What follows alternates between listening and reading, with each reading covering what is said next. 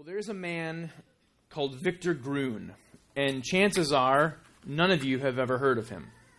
But Victor Gruen, I have no doubt, has had an impact on every life in this room.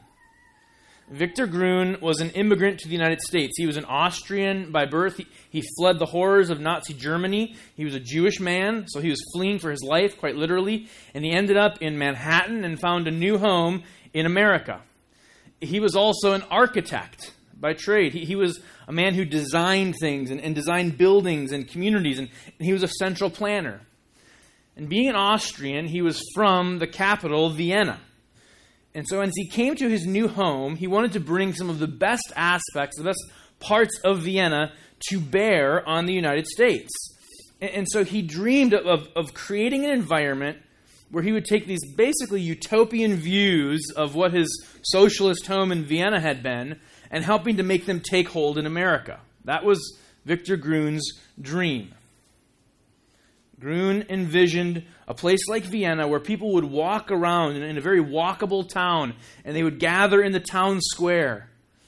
And the people of the town would gather and walk to the town square, and they would sip their coffee and eat their crescent rolls, right, and their danishes, and they would talk about the day's events, and they would discuss life, and they would discuss ideas, and artists would gather. You get the sense of this utopian view that Victor Gruen had about what he was going to create in the United States. He envisioned a town square that would be the center of commerce and life and socialization and community. It would be a key ingredient in casting the new sprawling American suburbs into the image of his Vienna. He was worried that these suburbs, as they grew, were going to become car-dependent and car-driven. And he thought that he could plan some sort of building that would turn the tide. And so when Dayton's department store in Minneapolis called, they had heard of his idea, and they invited him to come up to Edina, Minnesota. So basically kind of the Leawood of the Twin Cities. This first-ring suburb of very affluent people. And Dayton's, the family that owned and started Target, said, "We want you to come, and we want you to create this grand idea you have for the suburbs." And so he seized the opportunity, and his brainchild became the Southdale Center.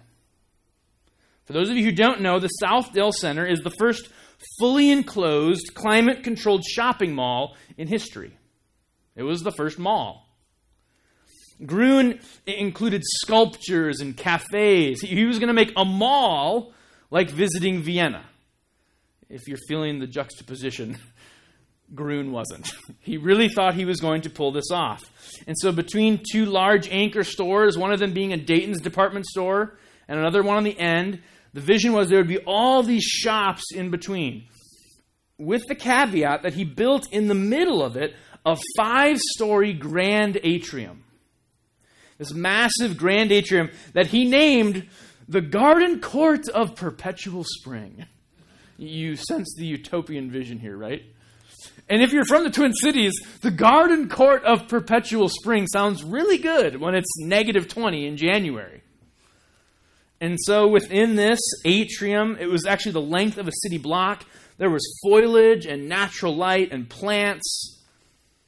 Here, he believed, is where the community would gather, like in old Vienna, where people would walk and come and spend their day and sit in the atrium and sip coffee and create culture and share ideas. And that culture would flourish. Well, Gruen was creating culture, just not the kind he imagined. To the Jewish pro-walking socialist from Vienna, the Southdale Center, to his horror, became a model for the 1,000 shopping malls that followed it. The Viennese socialist dream became a driving engine for the essence of Western consumerism. That's really what the shopping mall is, right? By the end of the mid-70s, U.S. News & World Report estimated Americans spent more time in these centers of materialism than anywhere else except for at home and the office. So if you had to rank where Americans were most of the time, the ranking went something like work or home, 1 or 2, in some order, and at the shopping mall. That's how they were prioritizing their time. In the U.S., there is 16.5 feet of shopping mall for every citizen. So you can find 16.5 feet of mall somewhere and kind of claim it. Like, this is my space of mall. So you can go to Oak Park and do that if you want. Groon's legacy wasn't this utopian city center where everyone would come to walk, but these malls that then had sprawling parking lots and actually fed into the way the suburbs sprawled and were car dependent. What he became known for, his legacy with mall architects, was known as the Groon Transfer. And the Groon Transfer describes this moment when a visitor to the mall becomes so overwhelmed and disoriented and discombobulated by the sheer volume of options and shops and lights and shining, flashing things that they completely forget the single purchase that initially brought them to the mall, and instead they become wandering zombies through the mall. The Groon Transfer having captured them, and they just start walking in and out of stores, and handing over the plastic, and purchasing things that look nice and shiny and they need. That's Groon's lasting legacy. If Jesus were to preach Luke 12, verses 13 to 21 today, chances are he might call this the Sermon in the Mall. So turn with me now to Luke chapter 12 for the Sermon in the Mall. Hear God's holy and authoritative word. Someone in the crowd said to him, "Teacher, tell my brother to divide the inheritance with me."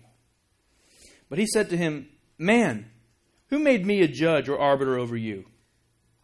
And he said to them, "Take care and be on your guard against all covetousness.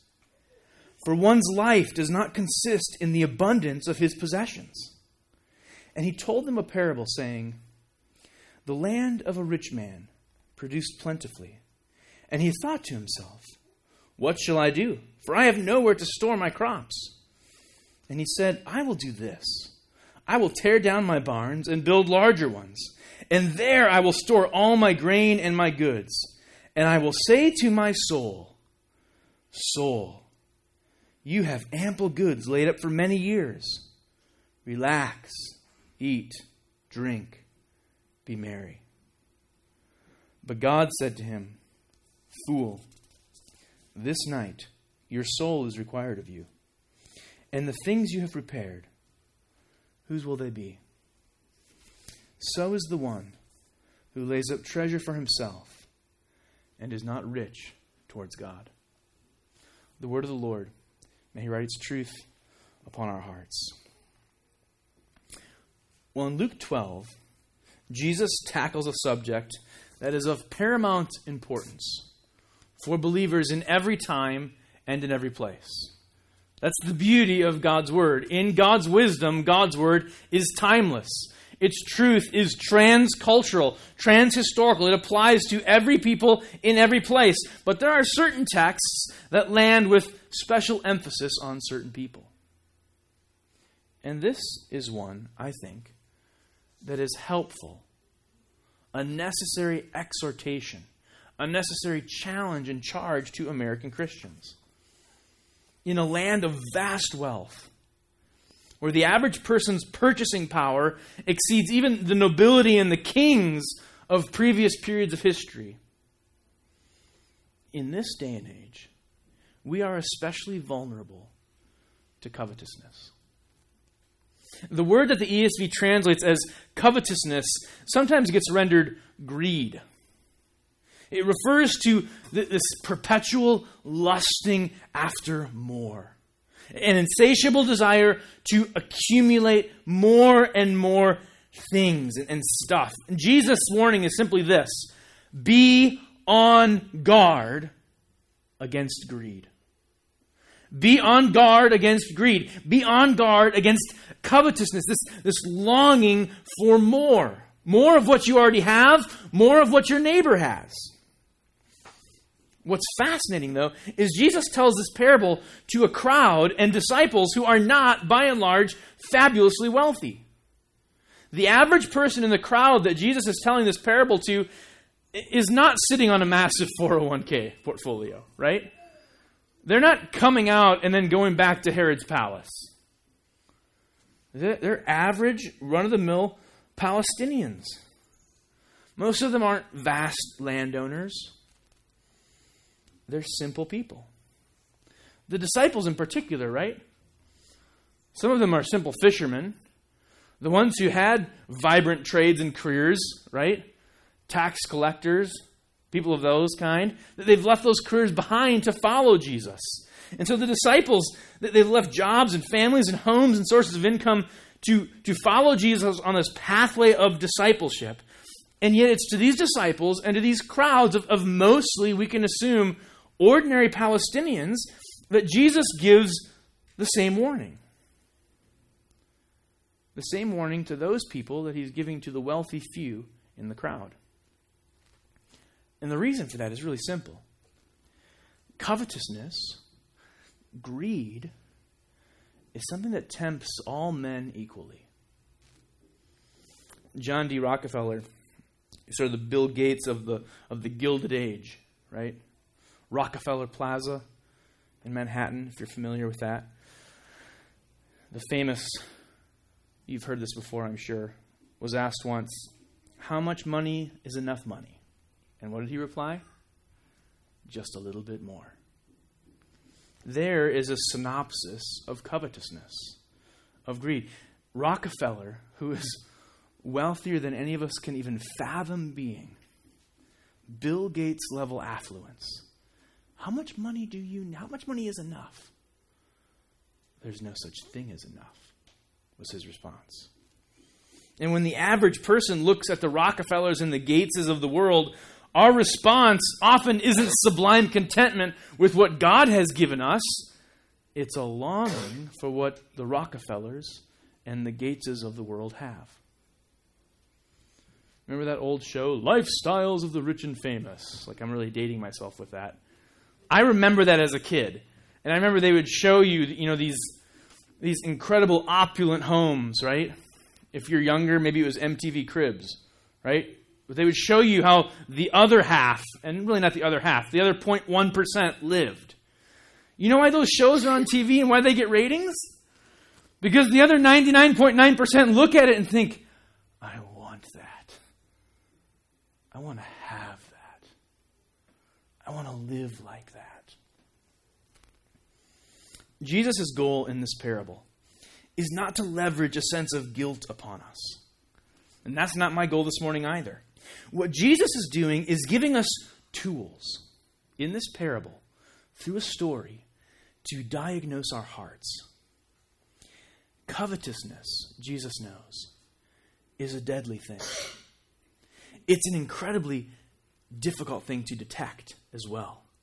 Not only is covetousness this dangerous virus, it's hard to figure out if you have it, especially when you're trying to diagnose your own heart.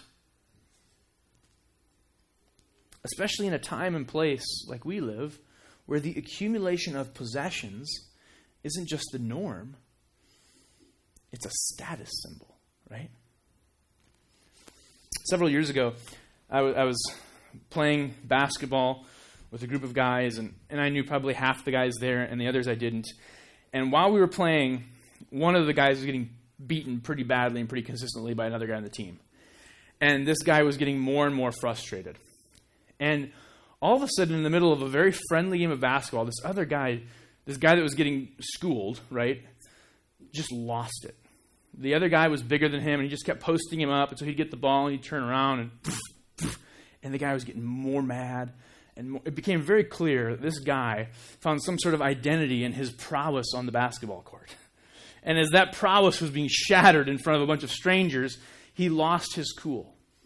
But it was incredibly telling what he did. He stopped play, he threw the ball at the other guy, and he started yelling at him, "Man, do you know how much money I've got in my wallet? Do you know what kind of car I drive?" It was the weirdest thing. And everyone else on the court just kind of stood there and took a step back and looked at this guy losing his mind because he was getting beat at a game and yelling at a guy he didn't seem to know. and somehow boasting about the amount of money in his wallet and the kind of car that he drove.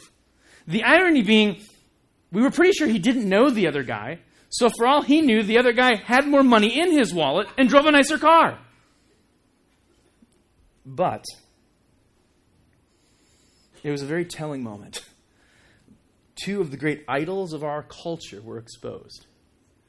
Though I doubt most of the people watching the escalating fight were thinking along these lines, I was watching thinking, here is an idol of sports and an idol of wealth, an idol of athletic achievement and an idol of possessions on full display. It's easy to define ourselves by these things. That's what that guy in his smack talk was doing. His idol of athletic achievement had been crushed before a bunch of strangers, and so now he was throwing out the idol of his wallet. Look! I got Benjamins! It's easy to define ourselves by our possessions. But Jesus says to define ourselves in such a way is a deadly dangerous thing. Take care, Jesus warns us, and be on your guard against all covetousness, for one's life, one's identity and happiness does not consist in the abundance of possessions. It's impossible to preach through the Gospels and not touch on the twin topics of money and possessions. Jesus talks about them frequently and for good reason. They are a great temptation and a potential snare for anyone who would follow Jesus. That's Jesus' point with the parable. I'm telling you this parable about possessions, about a farmer with his big barns, because I want you to be aware, listener. I want you to be aware, crowd and disciples. I want you to be aware, Providence Community Church, that there is danger if you're not careful in how you handle wealth and possessions. The Apostle Paul repeatedly condemned not money, but the lust of greed. Not money, not having money, but being controlled by money. Controlled by the desire for more money. In Ephesians 5:3, Paul says, "But among you there must not be even a hint of sexual immorality or any kind of impurity or of greed, because these are improper for God's holy people." Now be honest. You don't expect greed to follow the list of sexual immorality and impurity, do you? On the scale of really bad sins, right? Really horrible, nasty stuff that you don't confess in care group. Surely longing for more stuff isn't grouped in with sexual immorality and impurity. That's a safe thing. Well, I've kind of been dreaming too much about a new car. That seems like a clean thing on the scale. But not according to Paul. Paul recognized that covetousness is a deadly thing. Longing after your neighbor's car is on par with longing after your neighbor's wife. This greed is poisonous to the soul and toxic. What Jesus is laying the foundation for, what Paul is building upon, is this vision for a countercultural gospel community. In 2 Corinthians 5, he says, the love of Christ controls us. So we live differently. We live as holy people. Christians in the middle of Corinth.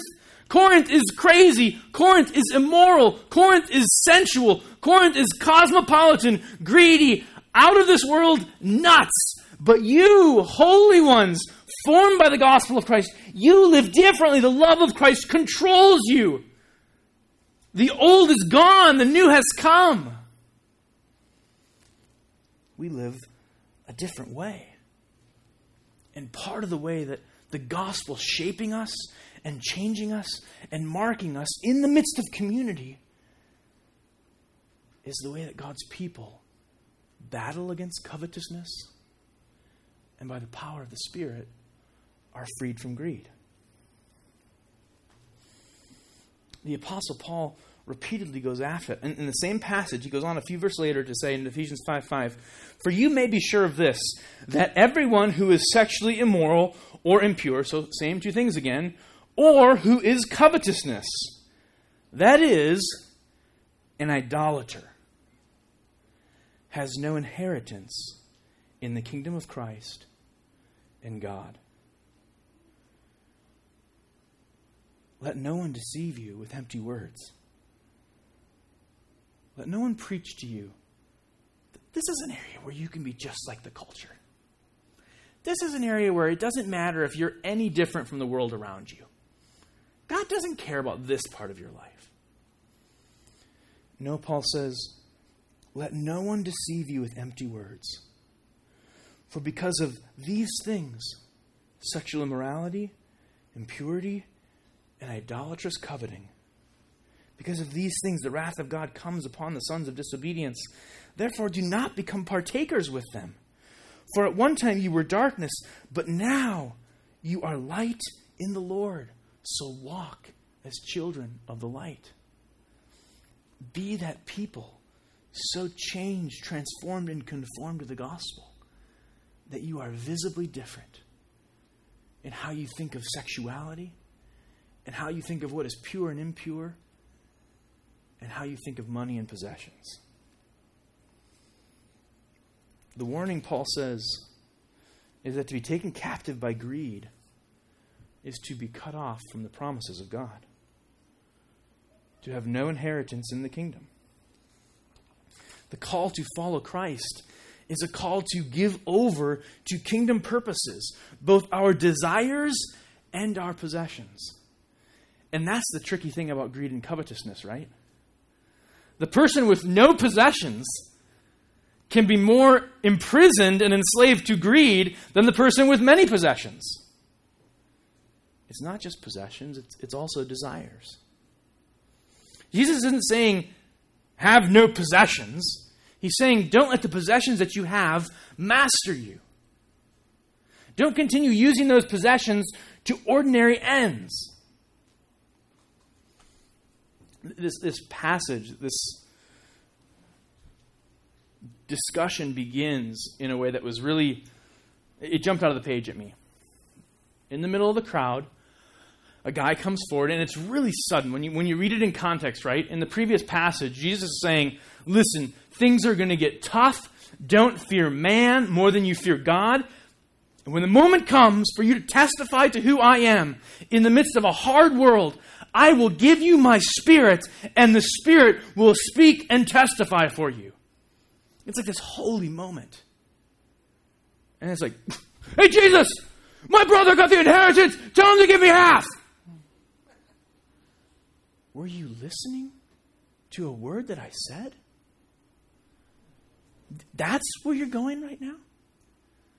In a world opposed to the kingdom of God, my Spirit is going to fill you when you need it to testify and bear witness. Hey, I want to make sure I get half of my dad's stuff. He's a huge dollar sign. He finally died. Can you make sure I get my half? Jesus has not judged Judy. He's not working in civil court wearing a little doily. That's not who he is. But it struck home for me because I'd had a conversation with a man once. And this had happened to him. He and his father had built a business together. And yet his father was the one who owned the business. And when his father died, he left it all to his brother. And it was heartbreaking to hear this man talk about just how it had destroyed his relationship with his brother, and just to hear the bitterness he had towards his father. And it was heartbreaking because on a certain level, this man had been wronged. But it was heartbreaking as well because on another level, you could tell this man had come to a place of utter hatred and bitterness towards his father and his brother because of stuff. Coveting what his father hadn't left him had destroyed the relationships. It's striking because as that man that I met and this man in the passage worry about their inheritance, Jesus says, the man enslaved by the longing for more has no inheritance in the place that really matters, in the kingdom of God. Greed is a nasty thing, and so we must beware. We must be on guard against all covetousness. It has a power to put a vice grip on our hearts like few things can. The grave danger of greed is that our possessions can possess us. Our possessions can possess us. And to drive home this point, Jesus tells a story. Luke is the only gospel that records this parable of the rich man. This rich man expanding his barns so he can retire in comfort and ease. And Jesus begins by saying, the land of a rich man produced plentifully. Every jot and tittle, every word in Scripture is inspired and inerrant and infallible. And so when you read the words, you dig into them. Jesus is telling us something. The land of a moderately okay middle-class guy produced plentifully. No, the land of a rich man produced plentifully. That's a telling statement. This isn't a bumper crop for an average guy that then made him rich. He's already wealthy. And on top of the great wealth, his significant fields have produced a vast harvest. The rich are getting richer in Jesus' story. It's a story of abundance on top of abundance. And yet Jesus describes a farmer, right? He hasn't built his wealth through dishonesty. There's nothing in the story that tells us that. He plants, he waters, it grows, he harvests. He hasn't stolen or manipulated. He hasn't cheated anybody. By using the image of a farmer, Jesus wants us to relate to him, to realize we're all vulnerable to greed. Whether you're a farmer or a rancher, a teacher or a secretary, a housewife or a doctor, a student or a craftsman, every noble profession under the sun can fall prey to greed. This farmer, God has blessed materially. God has blessed him. That's the only way this harvest can come about, right? We go about our world oftentimes disconnected from this. We walked outside of our house yesterday, and Lincoln points to me to the flowers, and he says, the flowers, Mommy planted them. They're opening up because Mommy planted them. No. The flowers are opening up because God brings the rain and the sun shines. No, because Mommy planted them. Like, he was adamant. This is not God's doing. This is Mommy's doing. Mommy is the gardener. Let's go back to Genesis, buddy. But we so easily disconnect that God is the giver of all gifts. And agriculture is the place where you see it. Who makes the sun shine? Who makes the rain fall? Not too much rain that it gets flooded. Not too much sun that it gets scorched. This guy's bumper crop has come because God has blessed him. So the rich man stumbles into a windfall harvest. And here, he's really come to a test. Prosperity is a challenge. It's a test. It's an opportunity for Christ followers to handle their wealth in a way that blesses them and blesses others.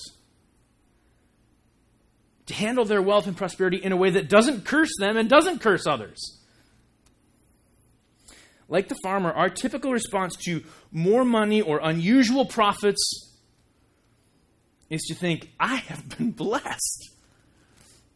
Biblically, it'd be more accurate to say, you've been given a test.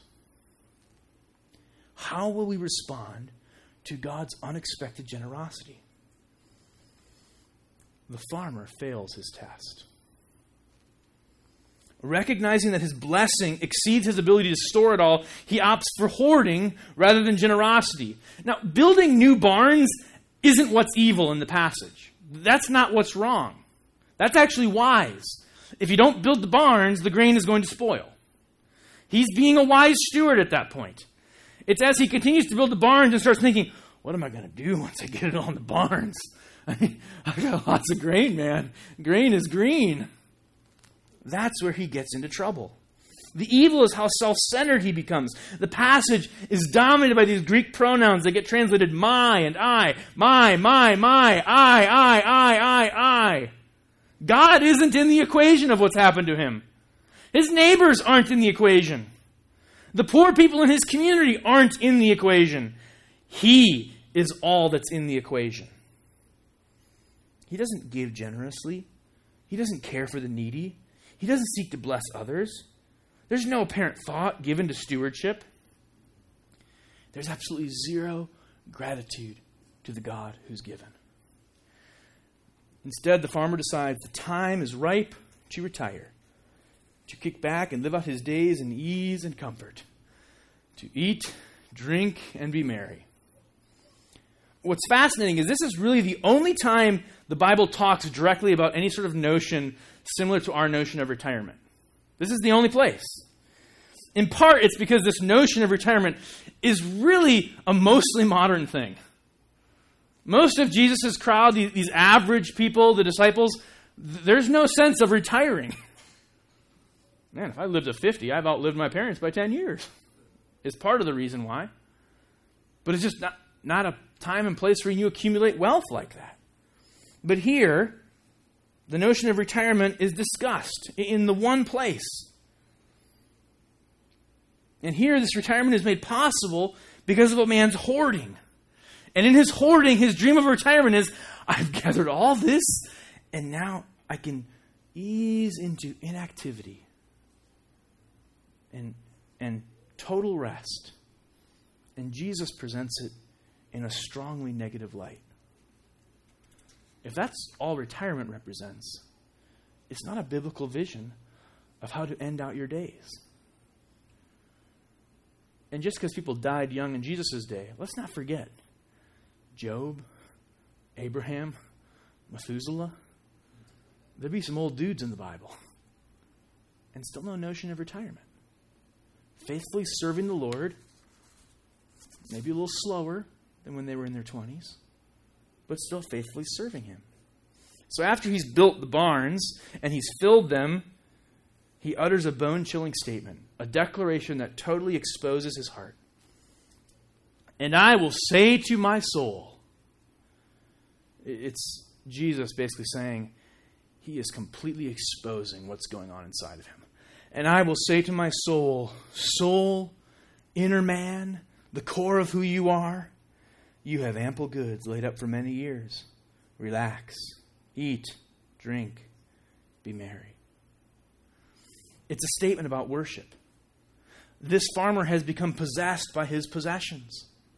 Proverbs 21:26 views greed as the dividing line between righteous people and evil people. There's lots of other things in Scripture that are the dividing line between righteous people and evil people. But there's times when the dividing line is actually greed. Proverbs 21:26, all day long, he, the greedy person, craves for more. But the righteous give without sparing. All day long, he craves for more, enslaved by greed. The righteous give without sparing. The evil in the parable isn't about wealth building, as though it's inherently evil to have a savings account. The warning is about being possessed by the wealth that you have. The wealth you want or the wealth you don't have. Our possessions have this power if we're not careful. And the possessions of others can have power as well. And when they do, Paul says, Jesus says, it becomes an act of worship. It becomes idolatry. That's Paul's exact point in Ephesians 5:5. You may be sure of this, that everyone who is sexually immoral or impure or who is covetous, that is an idolater, has no inheritance. There was a guy that lived just across the yard from us. We had sort of this interesting lot where I grew up. It was sort of just being developed. It was kind of that edge of town. We were sort of the edge of the original town, and a new subdivision was being built. And so this house got built, not really backdoor neighbors, but across the next cul-de-sac. And there was no houses in between.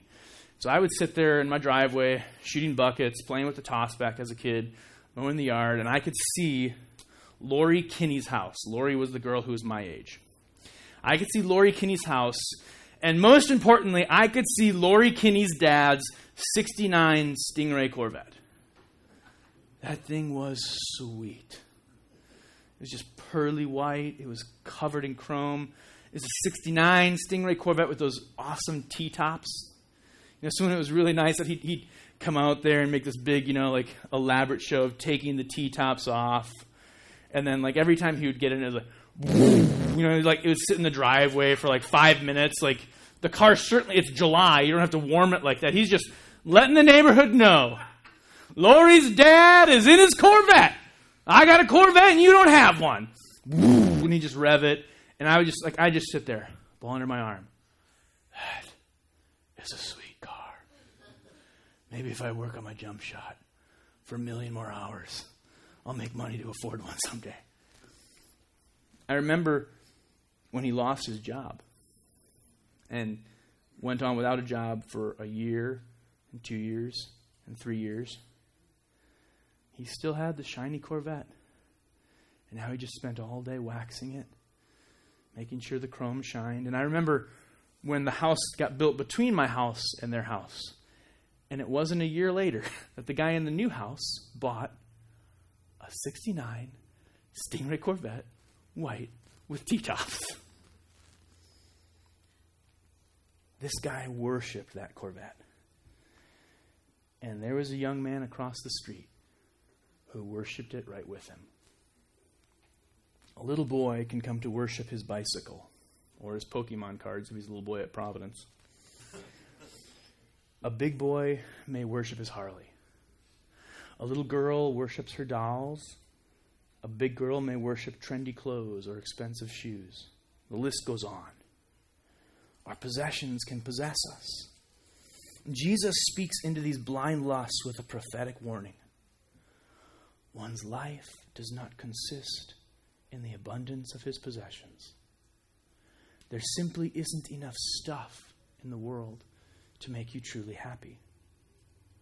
Greed has the potential to ruin your souls because it leads to idolatry. And when you worship those possessions, whether it's a new watch or a 69 Stingray Corvette or someone else's possessions, you aren't worshiping God. The charge of Luke 12 is not simply, don't be greedy. It ends in a calling. Be rich towards God. Be rich towards God. Beware of greed. Be rich towards God. God calls the rich farmer a fool because he's hoarded his possessions for a life he cannot keep. The way of wisdom, the way to pass the test of prosperity is not to hoard your possessions, but to use those possessions to God's glory for eternal purposes. Now, part of how God has designed us as people with bodies is that we would enjoy things. It's not wrong to enjoy a steak. It's not wrong to enjoy a 69 Corvette. It's wrong to worship a steak. It's wrong to worship that vehicle, to invest time and hours imagining the vehicle you're going to get. Hannah's thinking, imagining the motorcycle you want to get. There was some conviction as I was preparing this message. The Bible doesn't view being wealthy as evil. In the same way, the Bible recognizes that poverty is a terrible thing. You encounter real poverty. You see people really struggling in poverty. There's no glorification of, it's way better to be poor. Poverty's hard. What's the proverb say? Give me neither poverty nor riches. That's the call. God has called us to fill the earth and to subdue it, to exercise dominion. And part of that calling is to work hard. Part of that calling is to turn profits. But also to turn that hard work and to turn those profits to God-glorifying kingdom purposes. Work hard, turn profits to provide for your family. In a reasonable way, not extravagantly. Work hard, turn profits, so your kids can go to college and they can work hard and turn profits. Yes, absolutely. Work hard and turn profits so you can retire at 30 and then do nothing for the rest of your life but sit at the pool and golf. No, not so much. Jesus warns us the farmer's great error is that he is not rich towards God. He's a hoarder and not a giver. He arrogantly looked at his abundance and he saw his own ingenuity, not the providential hand of God who had blessed him. In a few chapters, he gives this warning in Luke 16. No servant can serve two masters. We know this passage, right? For either he will hate one and love the other, or he will be devoted to one and despise the other. And then Jesus draws this connection. You cannot serve God and money. Those are the two masters I'm talking about. It's the next verses that are really telling. The Pharisees, who were lovers of money, heard these things and they ridiculed him. This isn't the first culture under the sun where to have God's perspective on money and possessions means you're going to be very out of step with the mainstream. They ridiculed him, and Jesus said to them, you are those who justify yourselves before men, but God knows your hearts. Remember, the Pharisees are meticulous tithers, right? We just saw a couple of weeks ago. They give 10% of everything to God. They give 10% of the herbs in their garden. They're so obsessed with their tithing, right? You are the one who justify yourselves before men. Jesus acknowledges, though, there's an obedience in tithing. There's something biblical about tithing. God calls us to do that. Being rich towards God is not less than tithing. But according to Luke 16, it's possible to tithe and still be a lover of money. It's possible to tithe and still be a lover of money. It's possible to give up the first fruits and miss the call to be rich towards God with the remaining 90%. Richard Halverson, a Presbyterian minister, used to be the chaplain of the U.S. Senate, famously said, money is an exact index to a man's true character. All through Scripture, there is an intimate correlation between the development of a man's character and how he handles money. The Pharisees' true love is money, and so they fail the test of being rich to God. But it's entirely possible to be rich towards God with our possessions. Scripture is full of examples. People that God blesses, God tests, and then who pass the test. They are wealthy, and they leverage their wealth for God's purposes. Lydia, a fashion designer essentially in Philippi, utilizing her industry and her home as this center of missions for the local church. People are being saved, people are being discipled, people are maturing in the gospel of Jesus Christ because Lydia is utilizing her resources for the glory of God in Paul's mission of establishing a church in this city. The hospitality of Mary and Martha in this gospel. Mary, Martha, Lazarus opening their home to Jesus and the disciples. The word is full of people passing the test of possessions even when they don't have many possessions. The widow and her 2 copper coins. Jesus says she gives more than all the rest of them because she gave out of her lack. We have someone, I have no idea who it was, who gave $1,000 to the church and said, I would like for this $1,000, if it's okay with the elders, to go to missions. This was a great opportunity for that family to be rich towards God in a $1,000 gift to missions. And as an eldership, we got an opportunity to be rich towards God in this $1,000 gift. And we got the joy of saying, where should we give this?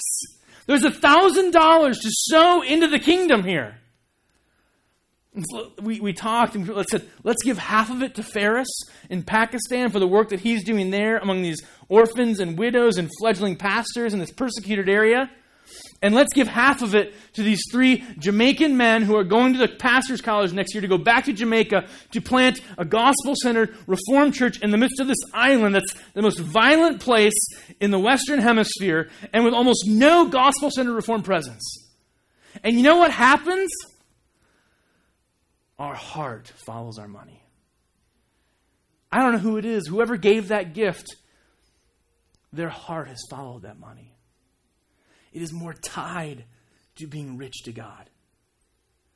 And I want to tell you that story so that as a church, we can rejoice together as those funds go out in the name of providence. And we can be more rich to God together as we partner with Ferris and partner with these 3 Jamaican men. We're going to see the gospel declared. To be rich towards God, we must be possessed by God. Augustine famously comments on Jesus' famous dictum, "Where your pleasure is, there is your treasure. Where your treasure, there your heart. Where your heart, there your happiness." To be rich towards God is to be possessed by God. Your heart will follow your money. That's what Jesus says. That's why money's a test. You want to love Ferris more and the work that he's doing there more? Give to it. You want to love this church more and the work of this church more? Give to it. You want to love those church planters in Jamaica more? Give to it. You want to love Sovereign Grace more and the work of our denomination? Give to it. You want to love the work of Forest Avenue? Give to it. Your heart will follow. But we do this, we saying cling to Christ. And there's a temptation in this sort of thing to think, I'm taking these things and I come into worship and I'm setting them before God. And now I worship and I'm encouraged because I gave sacrificially. And God is now pleased with me this morning because I gave. But that gets it wrong. The person who's rich to God is the person who's first been possessed by God. The good news of the gospel is that for those who are in Christ, those who have been brought into union with the eternal Word of God, that's what it means to be in Christ. For those people, they've already been possessed by God. The Spirit dwells in them. They're so possessed by God that an old heart of stone is gone, a new heart of flesh is there. We who once were slaves to sin, slaves to greed, slaves to covetousness, and all kinds of idolatry, now in Christ Jesus we've been made slaves to righteousness. One of Paul's favorite designations for himself. It's not Paul the Apostle. Yes, he uses that. But you know what his another favorite is? Paul, bondservant of Jesus Christ, slave of Christ, possessed by Christ, and rich towards God. God in His great mercy, He doesn't leave us in the shackles of our sin. Jesus leaves the comfort of heaven and He enters into our world. 2 Corinthians 5:21, He becomes sin for us to redeem us. And the promise of the gospel is because of that, we now have a share in His inheritance. And the infinite blessings of the Father's kingdom come to us by faith in Christ Jesus. You could describe the gospel this way. God doesn't hoard His glory and God doesn't hoard His wealth. In Christ, He has opened heaven's storehouses and He has invited us to the banquet. God could build bigger storehouses. And God could relax and be merry. Before He creates, the triune God is perfectly happy being God all by Himself. But His generosity means He doesn't just build the storehouses. He invites us and He says, come and eat and drink and be satisfied in me. Look upon Christ long enough and you'll become rich towards God. Generous with all you possess. This isn't primarily a sermon about possessions or money. It's not primarily a parable about those things. It's a sermon and a parable about eternal joy in Christ. About increasing your capacity to enjoy God in eternity by investing your heart in richness towards God and His purposes now. Would you bow your heads? Lord, You have been limitlessly generous to us in Christ Jesus, Your Son. There is no good thing, Father, that You withhold for us because of Jesus.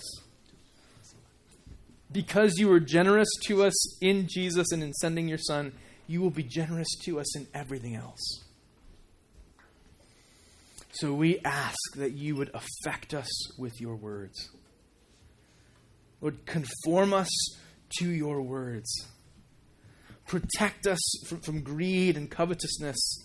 But more than that, make us rich to you. Let us see and taste and understand with new depths and new contours the enormity of your generosity to us in Jesus. And give us deeper joy there. And let that satisfaction and let that pleasure in Christ and let that joy that we find there, let it transform us. And Lord, as we honor you with our possessions, would you grip our hearts more tightly? Make us more rich towards God. Control us more with the love of Christ. In Jesus' name we pray. Amen.